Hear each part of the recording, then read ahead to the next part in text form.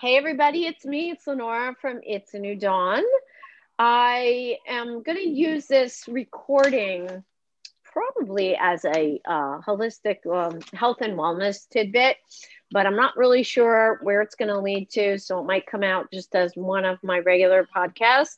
But either way, it's going to be a nice thing for you guys to listen to. I came across this gentleman. His name is Tim Kellis. Did I say that right? Tim Yes, ma'am. Kellis? Okay. He is a renowned Wall Street analyst. He takes on what could be considered society's biggest problem today, which is divorce, sadly. The journey that led him tackling such a significant issue was both personal and professional. After a successful career that eventually landed him on Wall Street, Tim met what he thought was the girl of his dreams, only to see that the relationship ended with bitterness and anger. The journey included work with a marital therapist, and after he discovered the therapist wasn't really helping, he decided to tackle the issue himself. So, the reason why this may be in a health and wellness tidbit, I discussed it with him, and he approaches this issue holistically. So I'm very curious. And as all of you know, I don't like really study what's going on with each person I sit with. I like to know about it as I'm sitting here and learning about each person that I sit down with. And as I've said before, whether it's right or wrong, I don't know, but it's worked for me and I've learned so much in the last few months. It's wonderful. So before we get started, I do want to invite you all to subscribe to my podcast. It would really help me out. It's a New Dawn. I'm on YouTube. All the links are going to be below. So my YouTube link, my podcast link. So if you can support me, I'd really appreciate it. Comments are welcome. Likes are welcome. Sharing is welcome. Constructive constructive criticism would be greatly appreciated. Also, I also leave my Google number for those who want to reach out to me in the show notes. But on that note, I'm going to turn the camera over to you, Tim. Let me know I'm very curious to hear about this. So let me know. Well, obviously, it's a very hot topic of conversation in our society today. The way I like to begin this conversation is the fact that we do have a 50% divorce rate. We have a 50% of people who come together and declare for better or worse don't make it. And that to me is the question that I have been looking to answer is why is that? In fact, if you think about it, if we have 50% of our cars failing or 50% of our phones or TVs failing, our society would come to a crashing halt. But we just take it for granted that half of our relationships are going to fail. And so what I've done is I've solved the marriage problem. And what I mean by that, this is the whole holistic thought process, is I address marriages mentally. And believe it or not, that's never happened before. If you've ever read any relationship books, a vast majority, if not all of them, are behavioral based. They give behavioral advice. And one of the illogical things that I find interesting about those approaches, or that approach, is to suggest that somebody behave in a way that they're not naturally and comfortably doing to begin with doesn't make a lot of sense. In fact, one of the big things I get into is what causes behavior. And this is a question that the psychology industry has been asking for 100 years, but because of Freud's biology theory, they still are studying animals to figure out or try and figure out human behavior. They've not yet answered it mentally. And the reality is that the reason why we behave, what motivates our behavior, is our character traits, which are our belief system. And what's interesting about them is our character traits are actually unconscious. So for example, I am a nice guy. That is true. I'm a nice guy, but I don't walk around thinking to myself, I'm a nice guy. That's actually an unconscious belief. But my behavior is subsequent to that. So I speak nicely, open doors, compliment, I do the nice things I do. But what's so interesting about when you try and uncover the problems in relationships is the negative beliefs. So for example, if your parents got divorced, as it turns out, the most significant aspect of a relationship is the relationship with your parents, because that's where you first learn about love, is from your parents. So again, your parents got divorced. That's now a belief system that you have about marriage and love. Okay. And as it turns out, our mental troubles, our mental issues are prejudices. So if your parents got divorced, you have a prejudice, which is a preconceived opinion about a subject that you haven't thought about. What's so interesting about the notion of prejudice is we've gone through so much learning in the last 200 years in our experiment called democracy about the notion of prejudices. We are very familiar with our social prejudices. We're going through them right now. The civil rights movement, slavery, the vote for women, all of these social issues are analogous to what I call relationship prejudices. But at the end of the day, all I am doing with couples at the end of the day is conflict resolution. Okay? How do you solve the marriage problem unless you solve the marriage problems? So the key, in fact, Lenore, here's one of my big reveals. You'll like this. You'll find this kind of humorous because it's so simple. Okay. So the reason why relationships are successful is because couples get along. The reason why relationships are unsuccessful is because couples don't get along. It's really that simple.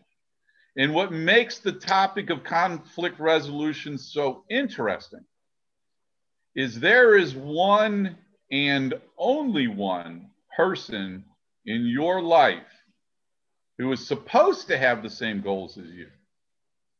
Not your kids, not your parents, not your siblings, not your friends, not your coworkers, only one, and that is your spouse. Because ultimately, when I say I've solved the marriage problem, again, this is the holistic point, is the solution to the problem is equality. One of the things that an engineer is taught to do is look at what has changed to cause a problem. And so if you look back and understand historically, okay, up until the 60s, open the front page of your Bible. And we're not getting a religious conversation, but open the front page of your Bible. And what is the very first thing, or one of the first things you see in the Bible? The wife will obey her husband. It's called patriarchy, which is the man who's in charge. So what has changed is the education of women.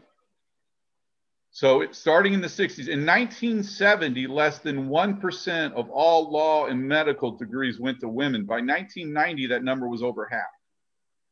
Obviously, women are just as educated as men are. But what that means fundamentally is for the first time in the history of civilization, women could work. So women now are in a financial position where they don't have to play a subordinate role in their marriage. And so if couples were to only learn the concept of mental equality, okay, where when it comes to conflict resolution, where nobody can make a decision without the agreement with their partner. That's equality. If you and I, Lenora, are business partners, okay, and you and I have some issue that we're trying to solve, let's market our business, okay? How are we going to do that unless you and I both have an equal say? Neither of us would appreciate being partners if you were going to tell me what to do or if I'm going to tell you what to do. So the notion of equality is the solution that we're looking for, okay? And when I get into mental equality, that's where both get to share. What happens in the mind, as we all know, if we were to think about it, is we think and we feel, okay? Now, this is a fact. Okay, if you look at the history of the relationship between the man and the woman, is the man was responsible for the logic side of the relationship. He's the one that controlled the finances, and he's the one that was responsible for the thinking side. The woman, on the other hand, was the emotional one. She was the one that raised the kids and kept the house in order. So she was responsible for the emotional side. And what we're trying to do now is we're trying to figure out where men and women can both come together and both be able to think and feel in the relationship. And then the other aspect of conflict resolution, which is so critical to understand, Okay. The way I explain this is life, liberty, and the pursuit of happiness. Now, when most of us see that quote, we look at the pursuit of happiness part. But what I do is I break down life and liberty. Life is a moral concept. Morality is taught to us by the church. All life is precious. Okay. When it comes to relationships, morality is empathy. And empathy is understanding your partner's feelings. Liberty is a political concept, okay? And obviously, we are trying to learn politically the notion of equality. And when it comes to relationships, equality is respect, and respect are your partner's thoughts. How do you and I solve this marketing problem unless you take my side into consideration and I take your side into consideration? We can't. We have to understand each other's perspective. In fact, did you ever read the book To Kill a Mockingbird when you were a kid? Yeah. Yes, I have. Well, there's one line in that book that I remember reading. It's, if you want to understand a man, you have to walk in his shoes. And that, I remember reading that thinking, wow, that's profound. And I use that every day in my life. In fact, one of the things I've learned personally is I no longer get angry at slow drivers. Because one of the things that I've realized in practicing this empathy and respect is that everybody on the road is driving someplace. They may just be going at different speeds than you. And so when you could look at something from your partner's perspective, then you're able to solve problems. But when you can't, this is when we start getting into what we should be learning about psychology. And again, this is where you get into holistic spirituality, forgiveness stuff. In fact, I break down an argument into its base components. What leads to an argument? Because understanding is the first step in solving. And so the reality is there's a process that we go through mentally, which causes us to be angry. And that the first step is an insecurity. Again, your mom and dad got divorced. You now have a fear of divorce in your marriage. So what you've done is you've now developed a prejudice, which is, again, a preconceived opinion. That prejudice leads to being judgmental about your partner because of your fear of what your partner might do that might end up being the same result as what happened with your parents' marriage. And then it leads you to being angry. And so ultimately what I'm explaining is that fear leads to anger. And so if couples were to only understand that, when somebody gets mad at you, okay, dang it, Lenora, you are when I am expressing anger, okay, the reason why that, particularly what's so interesting about conflicts in relationships is, especially at the beginning, I know relationships when they start degrading, this is not the case, but when the relationship's going in the right place, neither you or I are ever trying to upset each other. I'm not trying to do something on purpose to upset you. Yet when a partner gets mad at their other partner, if their partner's doing the right things, then it's not what the partner's doing. It's the fear of what the partner's doing that might result in what the one person saw in their past. And so again, I'm going to get mad at you because you're not giving me the I don't know, affection or whatever, because I'm afraid of us getting divorced. And the reality is unfortunately the way that the mind works is if you fear it, it will happen. If I'm afraid of getting divorced so much so that I'm judgmental and angry at my partner for fear that she's not going to comply with me in this need to control the relationship, that I introduce all this negative judgmental and anger into the marriage, we get divorced. So what I'm afraid of actually happened. And that's why it's so important. I definitely believe that. Exactly. Yeah. I mean, that's definitely what I mean. This is all this. I mean, thoughts and actions shape your reality. Like the more you think about it, you know, and I am here, everybody, for those who are on the podcast platforms, not on YouTube. I'm just listening. So I'm observing and absorbing all the information, but I am here. So go ahead. Yeah. Well, that's the point is if you, what I ultimately teach couples is to take on the world instead of each other. Okay. If you were to canvass couples in this country, particularly those couples that are not doing so well, I won't say 100% of them, because there's always exceptions to the rules, but I would say pretty close to 100% of them, the problem is control. One or both are trying to control the marriage. Again, inequality. In fact, what's so interesting, if you think about the concept of equality, this is one of the things I ask in my seminar. What word comes to mind when you think of the concept of equality? And the answer that I give to the people listening is freedom. Okay? If you build your marriage based on equality, you both have the freedom to grow as you're supposed to be growing. So if equality is freedom, what is inequality? Lack of freedom. So when one or both are trying to control the relationship, what they're basically doing is they're taking away freedom from their partner. Okay. And in fact, as you know, most marriages, you can get in trouble over anything. There's no structure to our marriages today. One of the things I teach with couples is the concept of common sense, which is the answer. If I could take the subjectivity of the individual out of the relationship, not only can I solve every problem in the marriage, but you will also realize that those solutions are fairly simple. Okay, so let me give you an example. Okay, I had a girl tell me once that her father never showed her any affection. So let's explore that concept for a second. Okay, the first thought, again, up until the 60s, my dad was the oldest boy of 15. Okay, and I've got double-digit families all the way back to the early 1800s and probably before then, but that's the farthest back I go.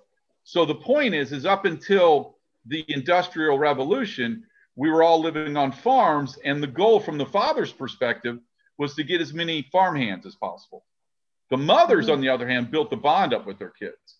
So if you lost a child, the father didn't develop any affection towards their kids because they didn't look at them like we do today. You know, we now develop bonds with our children.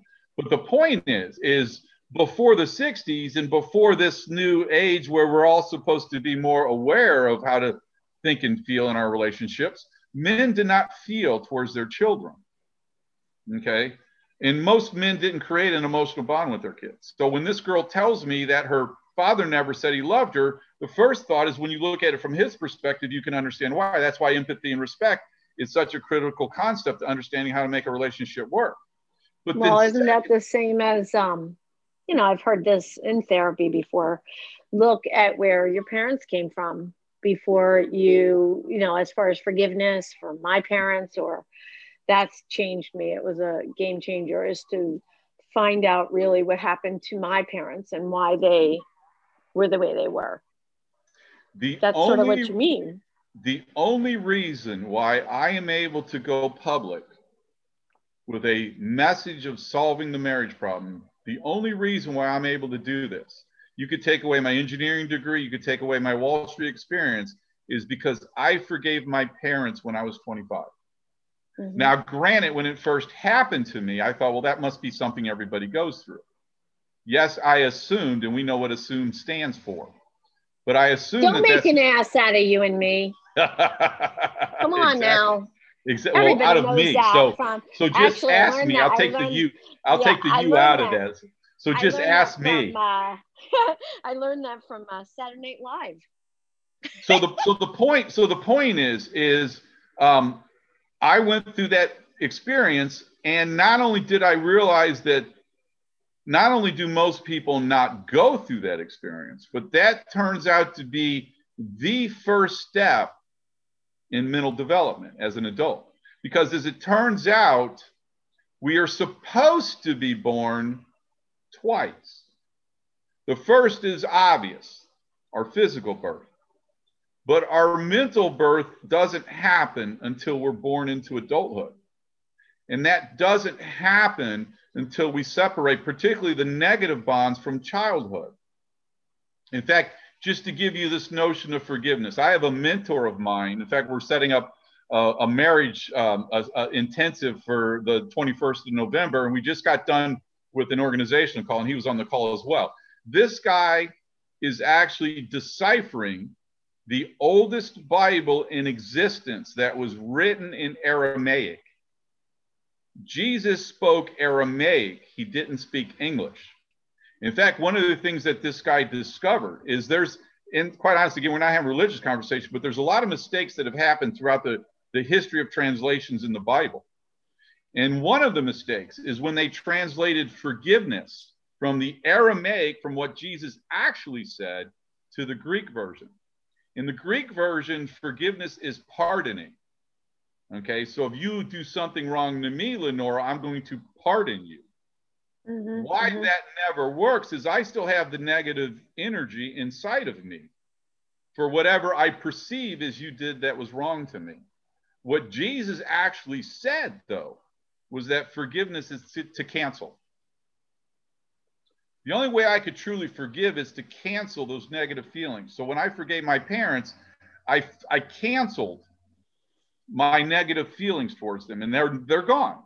In fact, what's so interesting about that experience is what I learned afterwards. And what I learned after, because my parents destroyed my childhood. I had the whole litany of arguments and things that they did that ruined my childhood. And when I forgave them, what I realized, number one, is from their perspective, like you just said, okay, looking at it from their perspective. But number two, what I realized is that they did the best that they could and that I'm a good person. A balanced ego is not when you're better than anybody else. A balanced ego is when you are better than you used to be. That turns out to be the million-dollar question that we quite honestly have been working on since Adam and Eve discovered they were naked and the ego was born, on how to balance the ego. And what I mean by that is if you are using anybody else's data points to define you, you do not have a balanced ego. Okay? The reality, and you were kind of talking about this earlier, is you, Lenora, cannot upset me. I can let you upset me. Because remember, I'm the conscience in between whatever I perceive as your behavior to my conclusion on what that means to me. And when you have a balanced ego, you don't let other people define you. You can yell at me all you want. You can say all kinds of nasty things about me, but that will not impact me. Okay? And that's why when you get into marriages that are not working so well, as we all know who've done any research at all, you have to be happy with yourself first before you can have a success. You're shaking your head. Of course, this is not new revelations here. And because what that means is, if I'm not happy with myself, then I require you to make up for that. And that's where control comes from. Because what couples are supposed to be doing, okay, the foundation of love is vulnerability. And vulnerability is the fear of getting hurt. And what's so interesting about when couples first meet, they do what I call character research. Where are you from? I grew up here. I went to school. I got siblings. This background stuff, all this upbringing stuff. But what the psychology world has labeled as the false facade, because I'm going to put my best foot forward, as I should. I'm trying to impress her, and she's trying to impress me. We both put our best foot forward. The challenge comes in, though, in setting up an environment in a marriage to where both in the marriage are comfortable revealing those things that they're not so proud of. You know, let me give you my example, and I'm not embarrassed to say this at all, but my mom spanked us when we were growing up. A lot of people in my generation, that was the case. But if I were to think that my partner would judge me by telling her that, then I can't bring that up. And then that all of a sudden becomes a component to the marriage that is not discussed. You have to solve every problem in your marriage, or else you develop what are called psychic lesions. And psychic lesions are holes in mental development. So, for example, if there's one in a marriage who has trouble with intimacy, okay, and every time they bring that up, intimacy, by the way, is the icing on the cake. One of my big reveals that I talk about in my seminar is infidelity is not the cause of problems in relationship. Infidelity is the result of problems in relationships. And so one of the causes of that is intimacy is a problem. So if one gets angry anytime intimacy is brought up, they quit bringing it up.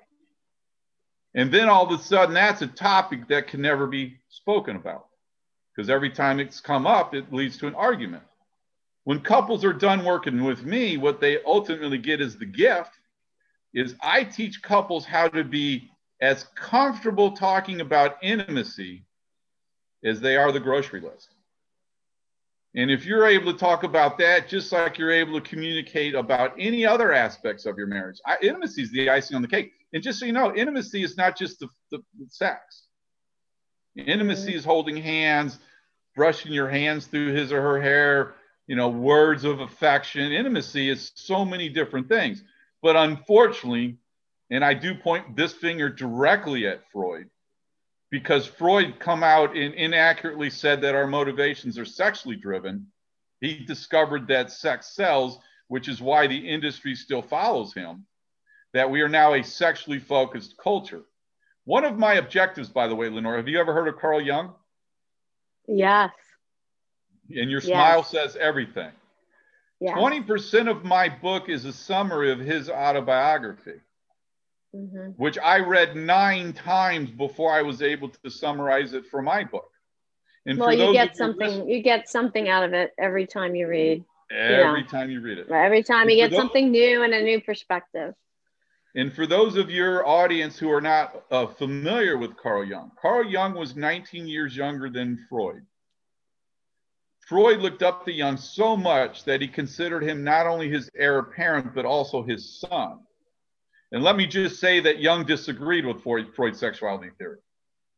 And Jung went much further than Freud did in realizing how the mind works. Jung cured schizophrenia. Now, if you were to talk to a traditional psychologist, they would tell you that schizophrenia is a biological disease, and Jung disproved that. And quite honestly, because he disproved the biology theory, that's one of the reasons why he's been discounted by traditional Freudian therapists. But we have been a sex-driven culture now. And for those of you that have ever done it for the right reasons, you're not having sex, but you're making love. That's why they call it making love. Because the reality is that relationships are supposed to be mental experiences. Okay, and if anybody's ever fallen in love, they know what I'm talking about. I'm not out there to do the physical act. I'm out there to mentally connect with somebody else. Our task, this comes from A Course in Miracles. Our task is not to seek love, but to seek all of the barriers that we've built against it. And that's why when you realize that arguments and conflicts are actually, when understood, where the source of the anger comes from, is actually an opportunity for growth. Because what you're supposed to be doing in a marriage is opening up your soul to letting somebody else in. That's vulnerability. Vulnerability is not a weakness. Vulnerability is actually our greatest source of courage. Because it takes courage to be able to open up all your shadows, as Jung called them, and to be able to reveal your shadows to your partner. Because the reality is you bring your shadows into the marriage and you actually inherit your partner's shadows. And these shadows follow you into the marriage. Unless they either, what the goal is in a relationship is to make conscious what is unconscious, or else it appears is fate. That's another famous Jung quote. And what he means by that is, if I'm afraid of intimacy in a relationship, and I don't bring it up, and we don't discuss it, and we don't solve it, but I use it as my negative motivation for being angry and judgmental.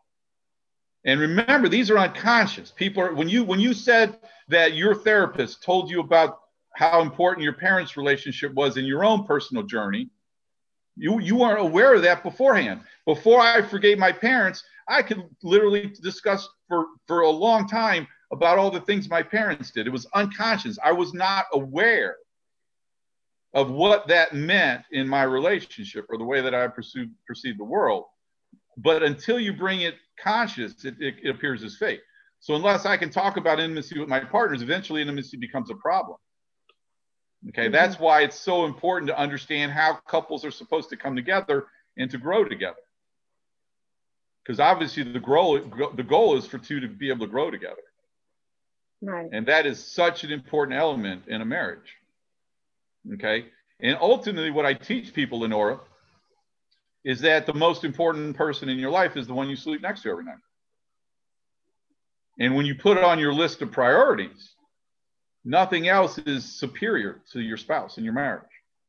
And ultimately, what I mean by that, we're in a throwaway culture today. Okay, you and your partner aren't getting along, get divorced. There's no social consequences in our culture today for divorce.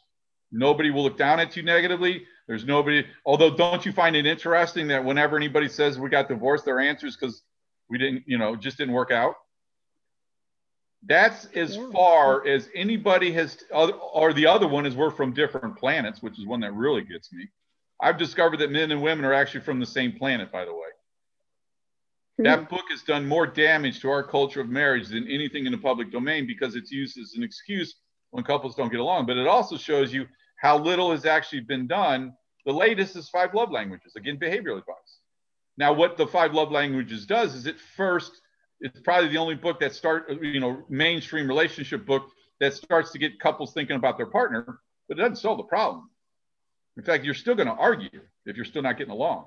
Understanding each other's love languages doesn't get you there, but it's the first step in getting people who read the book to open up to their partners. But I take it to the final, empathy and respect, understanding why we get angry so that we can solve the source of the anger. One of the books that I read is called There's No One to Blame. So when couples, if they were to think this through, they would realize that no one's to blame.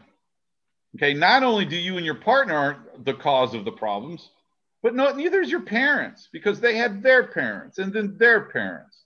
We learned, and this is why, for example, alcoholism is not a hereditary disease. It's not a biological disease. It's a psychological disease, if you want to look at it that way, because you learn psychologically from your parents. And what we have to learn, this is the whole age of spirituality. Carl Jung is the one that promoted the concept of age of Aquarius, which means that we're in this new age of spirituality. And I know there are some people, because of the image of the 60s flower children getting stoned and having free sex and all this stuff, there's a negative connotation in the mainstream.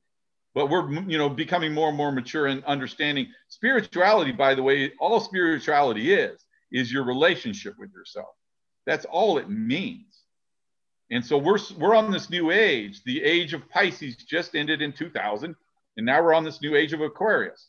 And so you can either embrace this notion of mental development and getting to know yourself and becoming friends with yourself, or you could fight it. They call them the Walking Dead. One of the problems with spirituality is there's a chicken or an egg. You have to be enlightened first before you're enlightened and understanding what that meant to you. Before I forgave my parents, I didn't know what any of that stuff meant. But now that I've let go and let God, as they say, now that I've let go of all that anger, I know what it means to be enlightened. But so many people in our culture today are basically living unconsciously. In fact, one of the things that I do is I make marriages conscious.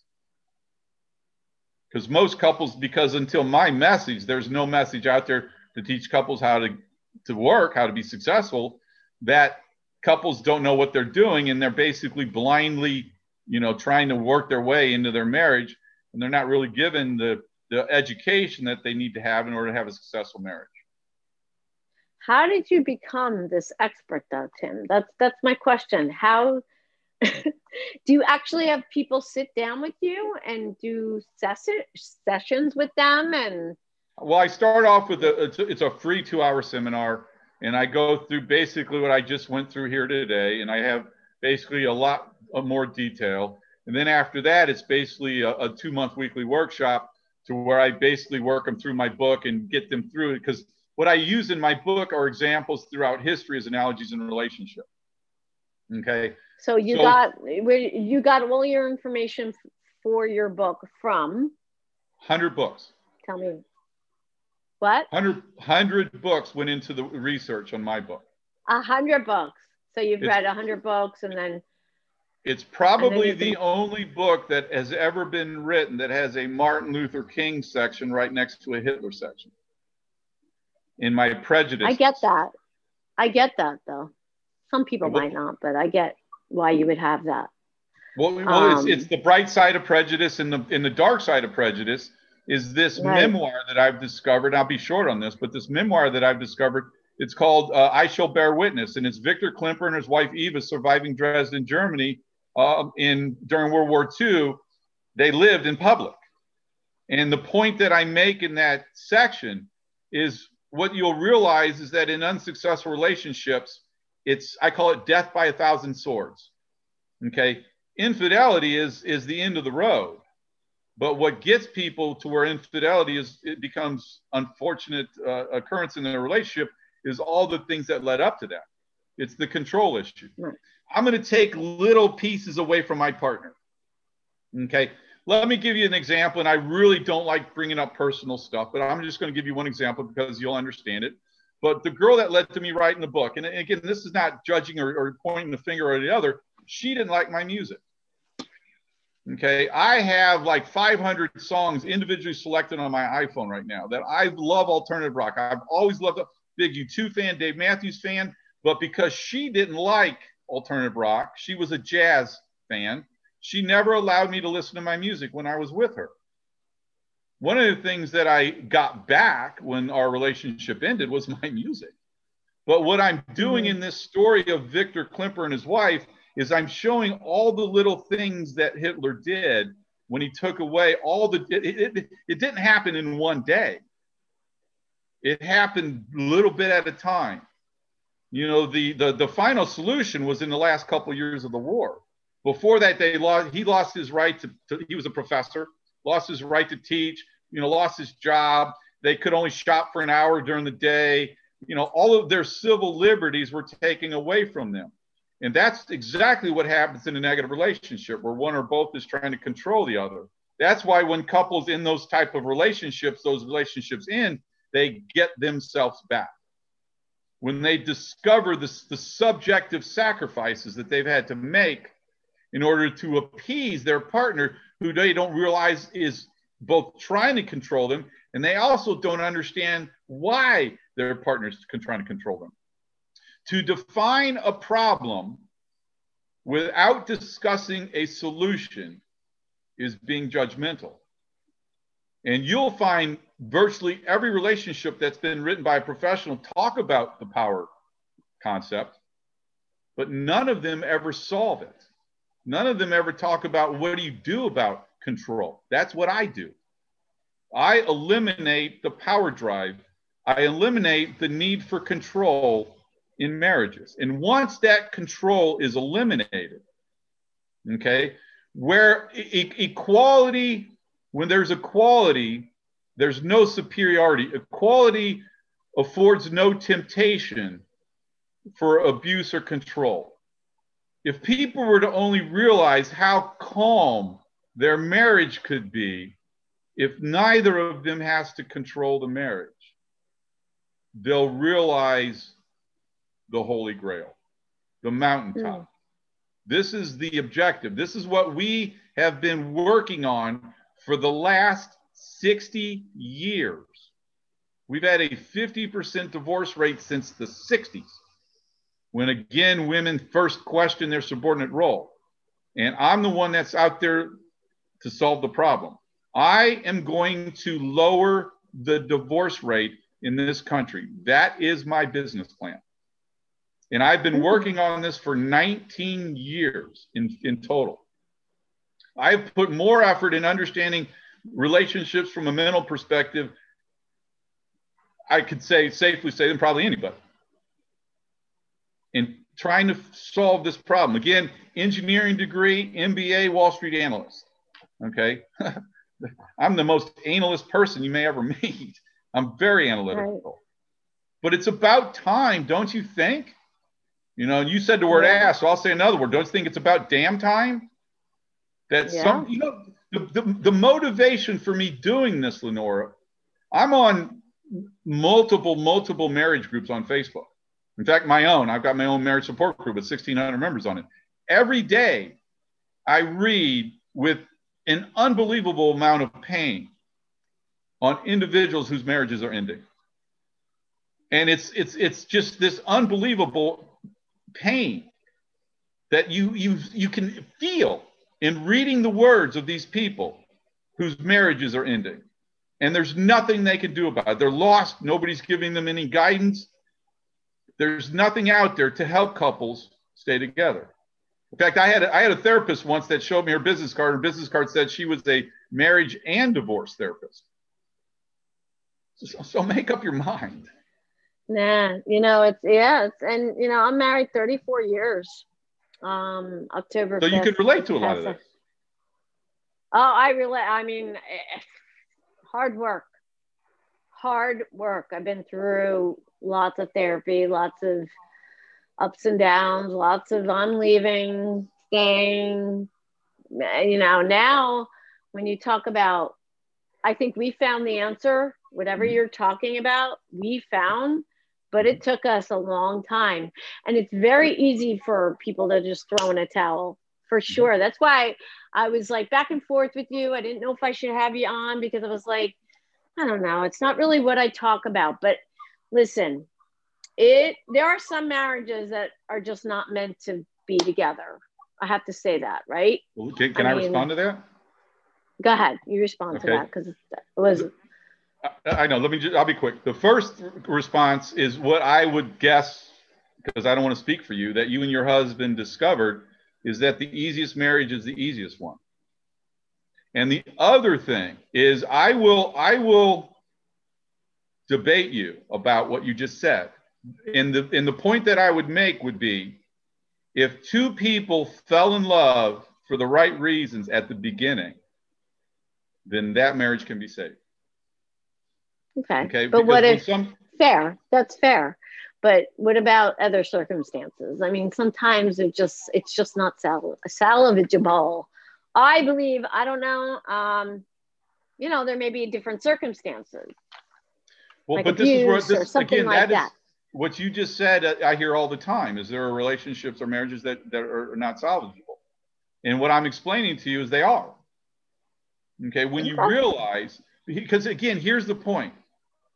When I say I eliminate arguments, okay, a partner gets mad at their other partner. Okay, if one of the two that's not the angry one could only learn, what are you afraid of? Because the reality is that one of the concepts of physics, for every action, there's an equal and opposite reaction. So if one gets angry at the other, what's the other one going to do? Okay, that's the point, is it does this, it elevates. Okay, and now what you're saying is this point where, in fact, one of the groups that I'm on is healing from narcissistic relationships. The other one is physical abuse. And I'm not saying that if there's physical abuse, one of the things that I explain in my seminar is if one of your partners behaves illegally. So if I go out and rob a bank and I'm going to spend the next 5 years in prison, you have every right to get angry at me. If you behave immorally, okay, these things, but these are after the fact. The goal that all I'm talking about here, Nora, and you're listening to this whole conversation, all people that are listening to me are experiencing is education. We need to learn about successful relationships and successful marriages before the problems are there. In fact, my ideal couple, I recognize in today's culture, we wait until the worst point in a marriage to get help, which is when they're on the verge of divorce. My best couple, it's just we're not here yet for people realizing that I'm here, but my best couple are engaged couples. Because if I could teach them the skills that I've just elaborated on here with you, before they become a part of the marriage, then their marriage is always going in the right direction. But there's nobody out there teaching this yet to couples. And so couples go it alone. That's what you and your husband did. You guys went alone. You guys were like blind, leading the blind and trying to figure out what to happen with this psychological dynamics that goes on between two people. And when you realize that a lot of times they're projections from your past that causes your anxieties. And until you cancel out those projections through forgiveness, you're always going to have those anxieties in your marriage. But once you cancel out those, which sounds like is what one of the things that you've learned in therapy. Those are no longer your anxieties. Those are no longer motivators in your marriage. And again, the easiest marriage is the easiest one, but you got to go through all that psychological healing from all the baggage. You ever heard the concept of baggage? Right? Mm-hmm. That's what baggage is. Baggage is defined as these negative lessons you have from your past that you're now bringing in the marriage, and you're afraid of them happening in your marriage. So you basically introduce those as concepts in your marriage that you don't want to have happen. So you need to control that aspect of your marriage, and then all of a sudden that becomes fake. Mm-hmm. What is your success rate as far as couples coming to see you? What you would say? Every couple I work with. How many couples you work with? What? How many couples have you worked with? Hundreds? It's not hundreds, but it's getting there. Okay, you do it over. But I'm getting more and more. And couples. Where are you at, Tim? Like what? I'm in Delray Beach, Florida. Okay, do they come to you, or do you do Zoom? What is it? Zoom is a godsend. Well, now, right? So it's and then can I ask if you're married or? I have a very significant person, a girl in my life, who's the motivation for me doing this. I don't talk about her. She's asked me not to include her in the conversation. Oh, all right, and I do this stuff, so I don't really talk about her. But she's my motivation for finally coming out and putting everything I need to finally get out and build a public platform, because that's what I'm doing. Is I'm out to build a public platform. That's awesome. And this is great because being on podcasts is a great way to spread the message. And is there any last words of wisdom or parting words you want to leave the audience with? Well, Lenora, first of all, thank you. And I know it was kind of a stretch in your, what you normally do, but hopefully, it's okay. Revealed this is actually holistic and, helpful for people that are looking for your message and adding. I did not want to stop you because you're I'm very quiet, and people aren't used to that because I'm always butting in and asking questions, but I actually did want to listen and absorb. And that's why you didn't hear me too much on. I don't want to stop your flow. It's obviously your passion. Seems like your dharma, life calling. So that's fine. So leave us with some beautiful parting words. Will you, Tim? It's my fate. And my parting words, just get along. Just get along. Keep your conversations on the level of disagreements. Martin Luther King called it civil disobedience. You could disagree over anything as long as you're civil about it. And when you understand the background that's causing your anxieties to go from logical to emotional, then you could bring that back down on logical and still talk about the emotions, but do it from a logical perspective. So just get along. We need to understand that the most important. We just need to get along. So, yeah, that's what I mean. This relationship is the easiest one. Just, get along. It's a lot easier to get along than it is to not. But what that does is it makes you prioritize what's important to you. You shouldn't be able to get angry over anything. This notion that I can get mad at you because you come home late from work, it doesn't pass the logical sniff test. Particularly when you realize that the most important aspect of your life is that person that you sleep next to every night. Not your job, not your house, not your cars, not even your kids. Lightly below that. But not even your kids or your friends. Nobody else is more important than that person that you've committed your life to. We need to. Aren't we the most important person though? Pardon me? Myself is the most important person to me. Yeah, obviously yourself. But when you're happy with yourself, which is what you're basically saying, then your marriage is going to be a successful one. But you're right. That's why our marriage did work in the end. With all the therapy, I ended up loving myself. So, yeah, it takes work, people. It really does, but it is worth it. If we elevate the priority of marriage to where it should be in our lives, that lowers the anxieties in many marriages, as opposed to more other things are important. Your parents are in the middle of your marriage, and you're taking their side versus your spouse's side. I'm dealing with that right now with somebody else that I'm working with. Mm-hmm. And they need to realize that the parents aren't more important than my spouse or whatever. No, I agree with that for sure. Where can people get in touch with you? I will have all this information in the show notes. So where do you have like a website with all of your links on there? Well, Tim Kellis at happyrelationships.com is my email address. And relationships is plural. Tim Kellis at happyrelationships.com. And quite honestly, the way I'm staying connected with people is on my Facebook marriage support group. So all you have to do is go to Facebook and search the marriage support group. There's a picture of a couple kissing, and join my group. And that's when I've got like 1,600 members on there now, but it's been growing, pretty significantly on a weekly basis. So, my objective is to build a safe and private environment in that group for people to come and learn the ways of improving their marriage. That's great, Tim. Thank you so much. Just hang out for 1 second. Guys, again, please support me. Please subscribe to my YouTube channel. It's A New Dawn. I'm on every major platform, Apple, Spotify, Anchor, there are others. If you could write a review, share, 5 likes if you can. And also you can give me feedback on my Google number. All my information will be in the show notes, as usual, my website, the links to the YouTube and the podcast. I would love for you to support me with the Roar Bar. Roar Bar is the only packaged good I eat, owned by Jake and Rachel. The bars are organic. They are vegan, although I'm not vegan, but they fit every diet.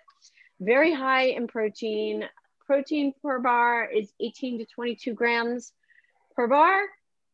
They have 11 to 13 net carbs, no artificial sweeteners in this bar, put together with coconut oil, which is really good for your brain, everybody. Coconut nectar, blackstrap molasses, a little bit of Himalaya salt. The most important part of this whole piece is, though, that 10% of all their net proceeds go to feed the hungry children worldwide. If you go to their website, you will see them in action. They are beautiful, beautiful people. You can support me and them. They do not sponsor me. I'm an affiliate and an ambassador. But my link, my affiliate link, is below. If you use that link, it will help me a little bit. It will help them, and I appreciate it. And on that note, thank you, Tim, for joining me. I have not decided where I'm going to put this episode. I'm not sure if I'll do it in my regular show or health and wellness tidbit. I'll decide, and either way, it's going to be on. So thank you so much for joining. Have a wonderful and blessed day, everybody. Thank you, Tim. Thank you too, Lenore. I appreciate it, and everybody have a blessed day. You're welcome.